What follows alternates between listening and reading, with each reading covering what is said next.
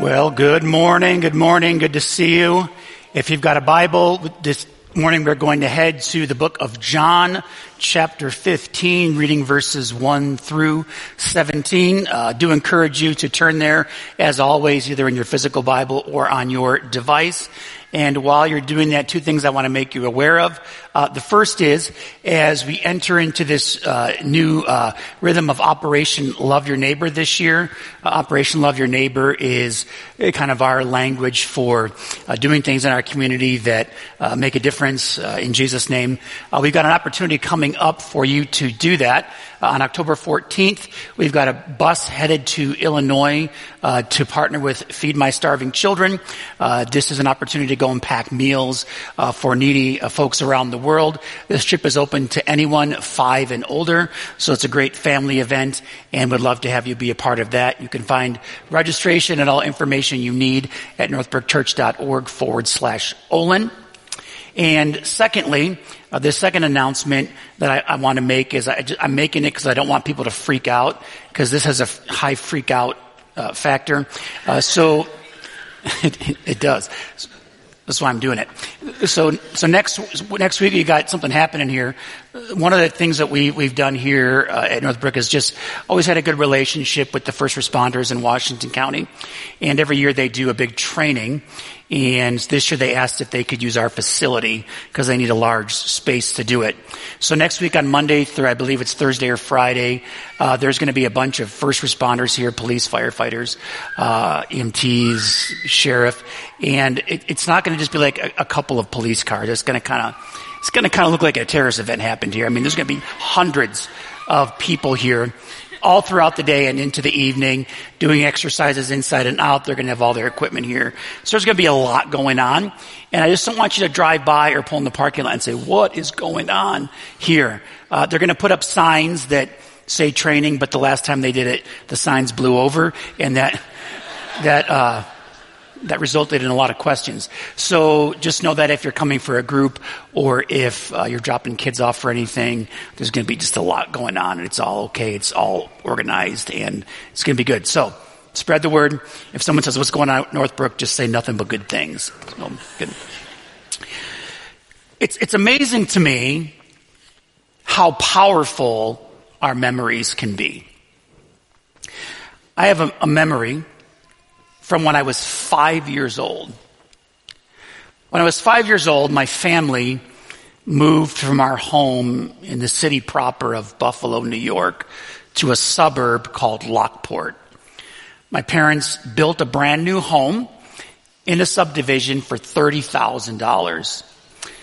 Things were a bit different in 1979. Because we were new in the neighborhood, my mom invited a family down the street for what we would now refer to as a play date. We didn't call it that then, but this mom brought her son and my mom had me, and we went into our backyard and we were sitting in the sandbox. And the memory that I have is the introduction. That's all I remember. So he said to me, "Hi, I'm Andy. What's your name? How old are you?" And I said, "Hi, I'm Mike, I'm 5. And he said, "Well, I'm 5.5. Almost as if.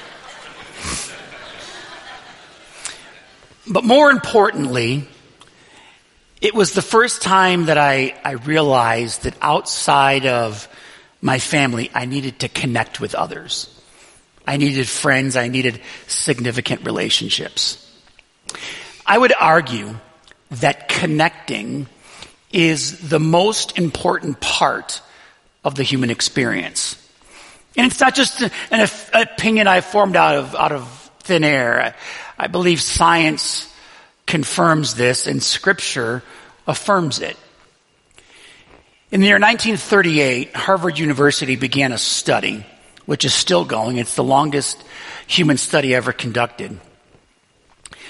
They followed a series of students around throughout their life up until they die, and they were trying to discover the answer to one question.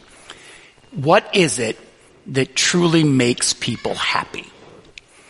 And so as they followed these individuals through their entire life, there was one consistent factor that not only led to happiness, but also health and life longevity.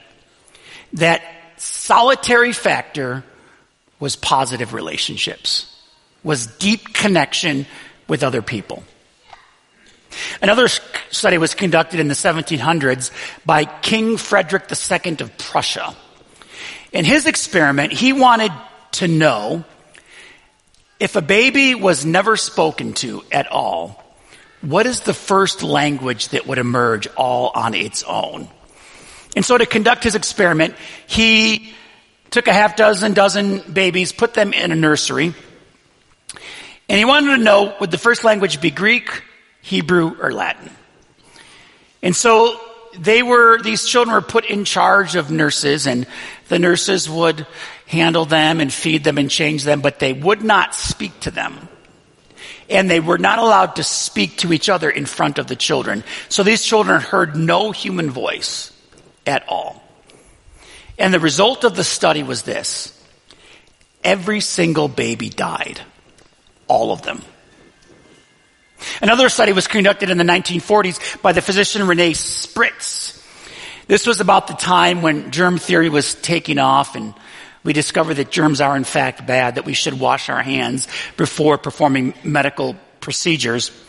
And so because of the fear of germs, this physician started an orphanage in which he put all of the children into isolation, sterile environments to protect them from germs. Those that were taking care of these children were allowed to feed them and change them, but no contact, no playing, no affection, nothing. And as a result, 75% of these children also died. Thus affirming that the most important part of the human experience is connecting. We need to connect with others to thrive. And lack of connection can, in fact, quite literally, be deadly. See, the way that we connect with others is a powerful indicator of flourishing in life. In the scripture, we come today to John chapter 15. In this passage, Jesus is speaking of connecting, and he's using a well-known Jewish metaphor, the grapevine. Now, the grapevine has a long history in Israel. Jesus didn't just think of this metaphor out of nowhere. He didn't pull it out of thin air. In the Jewish temple in Jesus' day, there was a gigantic grapevine that was made of solid gold. And this grapevine would grow in size as wealthy individuals would bring donations of gold, and metal workers would melt it down and fashion it into grapes and into leaves and add to this vine. The vine was important because it represented the covenant people of God planted in the soil of Israel and tended by God himself to produce fruit. The vine was a nationalistic representation of Israel as God's chosen people. What we're going to find, though, in John chapter 15 is that Jesus is saying that there is only one true vine, and it's him. We are the branches that are connected to him. And it no longer matters if you're Jew or Gentile, but rather faith in Jesus keeps you connected to the vine, thriving and flourishing. Which would have been explosive in Jesus' day. It would have been considered heretical. Because what Jesus was saying is your connection to God does not come from being an Israelite. It comes through being connected to him. And God's people are not defined as people planted in the vineyard of Israel, but as people attached to Jesus. And so essentially, if you want to recover your life, it means abiding in him. And so John chapter 15 begins with Jesus speaking about connecting with God fully. Verse 1. I am the true vine, and my Father is the gardener. He cuts off every branch in me that bears no fruit, while every branch that does bear fruit he prunes so that it will be even more fruitful. You are already clean because of the word I have spoken to you. Remain in me as I remain in you. No branch can bear fruit by itself. it must remain on the vine. Neither can you bear fruit unless you remain in me. Jesus uses this seemingly simple phrase, remain in me. And while the language is simple, the conclusion is profound. To truly flourish in life, to truly connect with God fully, we remain in Christ. The believer in Christ is like a living branch connected to a living vine. So Jesus implements this metaphor of vines and leaves and fruit and branches, all connected to each other and all connected to a trellis, rooted not in the soil of Israel, but rooted in the soil of Jesus in God. So living in connected harmony with Jesus and living faithful to his word is the very place from which a transformed life flows. It's having this interior, regular experience with Jesus, even in the most mundane of moments. This last week, on Monday, we had our monthly all-church prayer meeting. We've been doing this for about a year. It's open to anybody. We just come and sit together for an hour in the presence of God. And for whatever reason, this last one for me was particularly important. It was almost as if in that hour, God met me in a unique way as I sat not only by myself, but with others that are also connected to his vine. Now, of course, like all things in life, it comes with a choice and a challenge. My biggest challenge that day was that the Bills were playing on Monday night at 7 o'clock, the exact time of our prayer meeting. I hadn't considered that when I scheduled it. And so for a moment I thought, well, who knows? I mean, maybe I'll get the flu or COVID and it'll all work out and I'll be able to watch the game. And then I thought, wait a minute. I'm in charge. I could just assign someone else to do it. And I just missed that first one and it'll be no big deal. But then there was this wave of conviction. It was almost as if Jesus were looking down from heaven saying, really? Because if I'm choosing as a new creation to remain in Christ, then nothing else takes its place. Nothing. Because listen, the God that we serve is a relational God. What you notice in Scripture over and over and over is God doesn't just reveal himself as a set of theological ideas. God reveals himself relationally. God also relates to himself relationally. God is Trinity, Father, Son, Holy Spirit, in perfect relationship with himself. This God who is in perfect relationship with himself, the God who, according to Isaiah, the prophet Isaiah, spoke the world into existence. He created the stars, all of them, and he calls them by name. All of them. This same God who calls the stars by name sits on the throne of heaven surrounded by angels who continually say, holy, holy, holy is the Lord God Almighty. And so this God, who is in perfect relationship with himself, this God who creates the stars and calls them by name, this God who sits in the presence of angels who bow down and sing holy, holy, holy, is the same God that chooses to be in relationship with you and live in you. See, what we're talking about is not just a way of believing, it's a way of living. Jesus goes on to say, in every branch that doesn't bear fruit, he cuts off. Now that phrase cuts off is an interesting phrase because when you render it from the original language of the Bible, it quite literally means to lift up. So we could also read that passage as, he lifts up every branch that bears no fruit, which would make sense in vineyard terminology. Because branches that are on the ground cannot produce fruit. They must be attached to a trellis. And so any branch that is laying on the ground not producing fruit, he lifts up so that it can produce fruit. And because life is complex, some of the deepest ways that God connects us and shapes us are when times are challenging.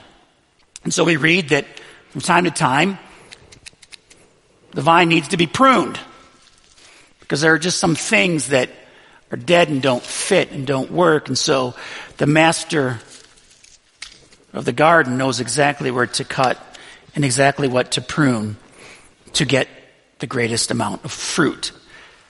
Because what we learn from Jesus is that proof of a transformed spiritual life is not our church attendance. It's not our reading of the Bible. It's not being part of a group.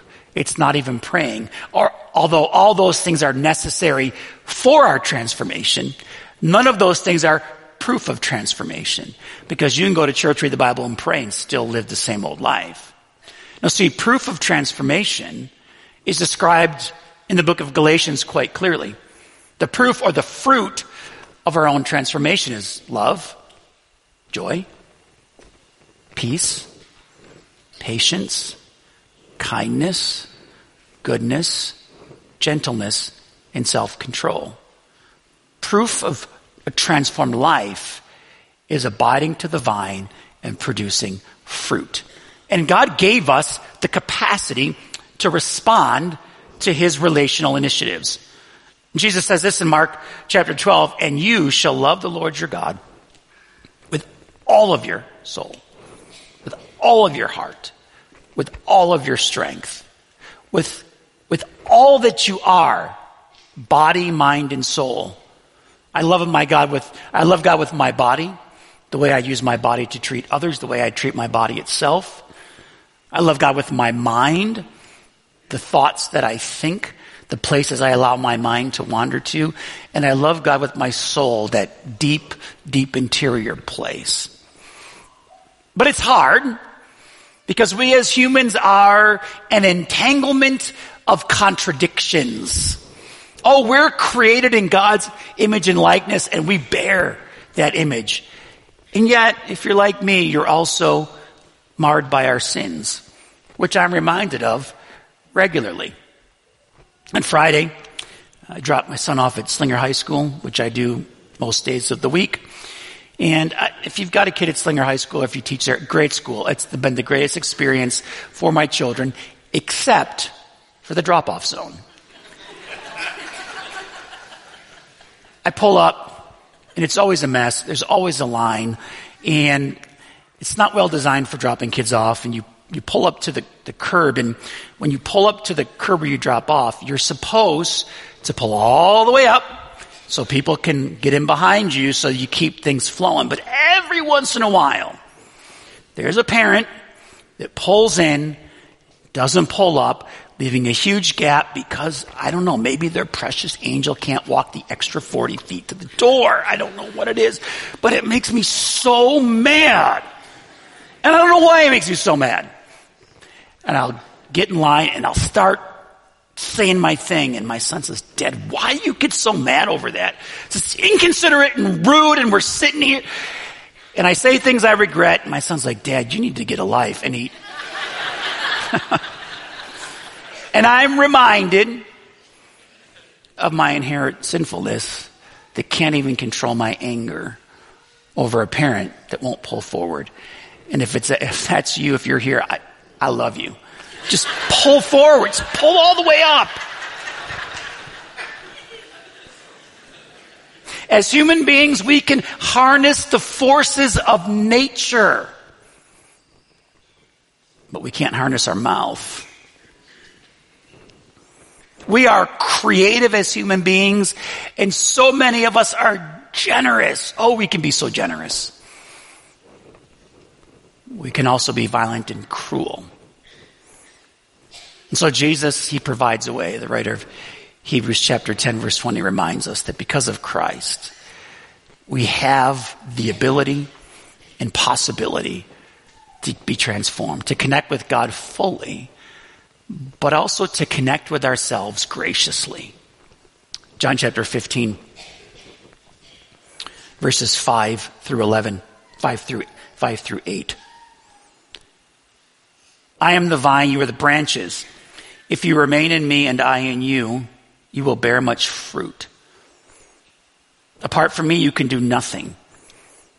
If you do not remain in me, you are like a branch that is thrown away and withers. Such branches are picked up and thrown into the fire and burned. If you remain in me and in my words remain in you, ask whatever you wish, and it will be done for you. This is to my Father's glory, so that you bear much fruit, showing yourself to be my disciples. Connecting with yourself graciously begins with the correct identity of who you are. There's all kinds of ways to view ourselves. Some of us have a very high view of ourselves. In some cases, it moves into arrogance, and in other cases, it borderlines on narcissism. Others of us have a very low view of ourselves. Take it from one who has had low self-esteem most of my life. Low self-esteem can be just as crippling as high self-esteem or arrogant self-esteem. And yet, one of the great commands of Jesus is that we are called to love others, love our neighbor, not as Jesus loved them, but as we love ourselves. Love your neighbor as you love yourself. And so there is something about having a deep connection with yourself in a gracious manner. Because who does God actually say that I am? On Friday, I was up in the morning and I was reading the scripture, part of my morning routine, and I was in Galatians chapter 4. And in Galatians chapter 4, the Apostle Paul is making a comparison between those that are slaves and those that are free. Now, what you've got to remember is that slavery in Jesus' time was not like colonial slavery in America. In Jesus' time, there were more slaves than there were freed people. Because if you got into debt, you couldn't just max out your credit card. If you were in debt, the only way to pay off your debt was to sell yourself to the person you were indebted to and work off your debt, thus making yourself a slave. So many people were enslaved. And Jesus is using this comparison between those that are slave and those that are free. And the Apostle Paul is affirming it. And he says, you're no longer slaves, but in Christ you are sons and daughters. There was a big difference between being a slave and being a son or being a daughter. And as I sat in that chair, I was overcome with emotion because a couple things happened last week and I was really beating myself up and I thought, yep, here I am again, just the screw up. And I heard the voice of Christ say, no, you're abiding in the vine. You're my child. I know how I treat my children. I know the feelings I have towards my children. And they're loving. Oh, sometimes they need a little, they need a little discipline. But man, I love my kids and I would never hurt my kids. Never betray my kids. I don't stand around waiting for my kids to screw up so I can punish them. No. That brought things into perspective as I sat there realizing I am a child of God. That's what we're told. In Christ, I'm his child. John chapter 1, verse 12. In Christ, I am accepted and not condemned. Romans chapter 8, verse 1. And Romans chapter 15, verse 7. See, in Christ, I am new and transformed. 2 Corinthians chapter 5, verse 17. In Christ, I am blessed. Ephesians chapter 1, verse 3. In Christ, I fully belong. Ephesians chapter 3, verse 6. Chapter 5, verse 30. In Christ, I am complete. Colossians chapter 2, verse 10. Because of those things, and because I'm created in the image of God, the source of my life is Christ. The source of my life is the vine, and I am a branch connected to this life-giving vine. So what's our source? What are we sourced in? I think an easy way to answer that question is to ask yourself another question. What is it that gets me up in the morning? See, often I would get up in the morning for a lot of my life, and I would get up in the morning and my motivation was to do well because I cared what other people thought about me. Or I would get up in the morning and I needed to be successful that day to feel good about myself. And so when things went well, when people liked me that day, when I was successful, I felt good. I felt sourced in the right place. And when things didn't go that well, and when there were those that didn't like me all that much, I know it's surprising, but they're out there, I would feel defeated and frustrated. But if my source is Christ, it doesn't matter what the day looks like. Because my identity doesn't come from those actions. My identity comes from being attached to the vine. And I'm complete in him. When I'm sourced in Christ, I can experience a contentment that's unexplainable. I meet with this group of guys regularly. And this week we were in Psalm 23, which is the famous shepherding psalm. The Lord is my shepherd, I shall not want. And we read that psalm together, and then we were kind of talking about what that psalm means to us and what it is that sticks out to us. And I said, the very first line, the Lord is my shepherd, I shall not want. The Lord is my shepherd, I have all that I need. I said, I'm living in a place right now where I feel content, like a profound contentment. Now listen, that's not to suggest my life is perfect. And like you, I got stuff going on all over the place, good and not so good. But I'm content. And it has nothing to do with my external circumstances and everything to do with being attached to the vine. So much so that my mom, I talked to my mom this week. I actually talk to my mom 5 or 6 times a week because I'm a mama's boy, and I make no apologies. And right around this time, she always calls me and says, hey, Michael, I'm doing my Christmas shopping. What do you want for Christmas this year? And I couldn't think of anything. Because I really can't think of anything I want because I'm living in such a place of contentment. And that's a good place to be. To know that peace, but I also know where it comes from. Because when I'm living in that place, I can connect with others lovingly. Verse 12, my command is this: love each other as I have loved you. Greater love has no one than this, to lay down one's life for one's friends. You are my friends if you do what I command.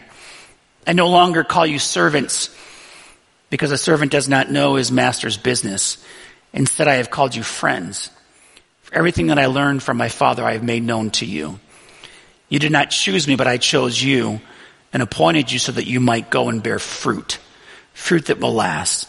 And so that whatever you ask in my name, the Father will give you. This is my command: love each other. I mean, Jesus isn't speaking of sentiment here. Jesus is speaking about action. What Jesus is saying is, listen, what I want you all to do is I want you to show up for each other. And I want you to serve each other without the expectation of reciprocity. I mean, when Jesus knelt down and washed the feet of his disciples, he wasn't expecting anything in return, but he was expecting them to treat each other in that way. In Northbrook, the phrase we use to describe that is sharing our life.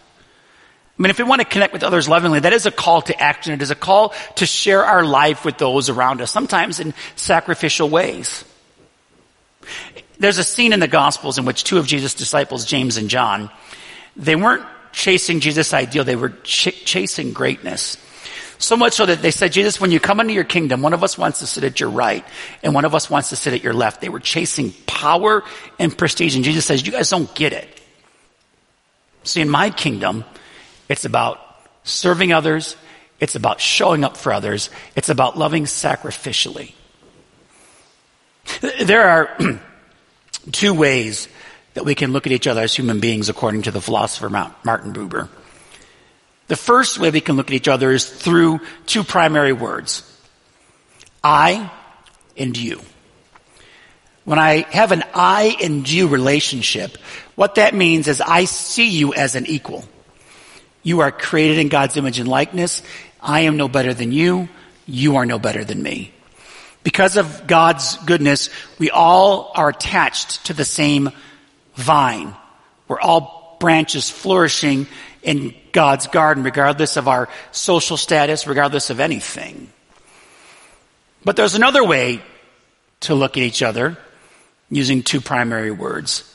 And those are the words I, it. When I see you as an it, you are an object to be influenced and used as a means to an end. Something to be exploited for gain, even at times abused. See, in an I-it relationship, others aren't your equal, others are an object. It is impossible to live life on the vine when you objectify others, particularly others on the same vine. At Northbrook, one of our values is taking next steps towards God. So we've got this image of the vine. What do we do with it? Well, first let me challenge you that our calling is to connect with God fully. Love God with all that you are, heart, soul, and mind. I wonder, is there something you're holding back? Is there a part of life that you have not fully given to him? Because remember what Jesus said, in order to be on the vine, you've got to produce fruit. Or maybe this morning you need to connect with yourself graciously. I love what the book of Romans says, that God has given us his loving favor. This helps me to write these things to you. I ask each one of you not to think more of himself than he should think. Instead, think of the right way towards yourself by the faith God has given you. I think the greatest definition of humility is this. Don't think too highly of yourself, but also don't think too low of yourself either. But think of yourself the right way, the way God thinks of you. So maybe this week, it's time to reconnect with yourself. Humbly welcome yourself fully, exactly as you are. Instead of saying things like, I'm not smart, I'm not that great, I'm not all that useful or helpful, I'm stupid. No, you're not. What you are is a child of God, created to flourish on the vine. And maybe for others of us this week, it's about connecting with others lovingly, about seeing others as created in God's image and not in it, or not a thing that frustrates you. Because life on the vine looks like that. Life on the vine looks like connecting with God so fully that he becomes all that I am. I connect myself so graciously that I can live with contentment. I don't think too high of myself, but I also don't think too low of myself either. And I can connect with others lovingly without the expectation of reciprocity, without the expectation of anything, because I'm thriving on the vine. I want to invite you to stand now. And as we end this morning, I would like you to join me in this prayer. And may this prayer serve today as our charge as we go into our world. Lord, help us to remain in you, just as a branch remains connected to the vine. May we be deeply rooted in your love, grace, and truth. Fill us with your Holy Spirit so that we may continually draw strength and nourishment from your presence. We pray that like branches attached to the vine, we may bear much fruit. May our lives be a reflection of your love, joy, peace, patience, kindness, goodness, faithfulness, gentleness, and self-control. Enable us to make a positive impact on the world around us, sharing the good news of your salvation and bringing hope to those in need. Father, we acknowledge that apart from you, we can do nothing of eternal significance. We humbly surrender our own efforts and ambitions to your will. We trust that you will prune and shape us as necessary to bring forth the most abundant and beautiful fruit in our lives. Amen.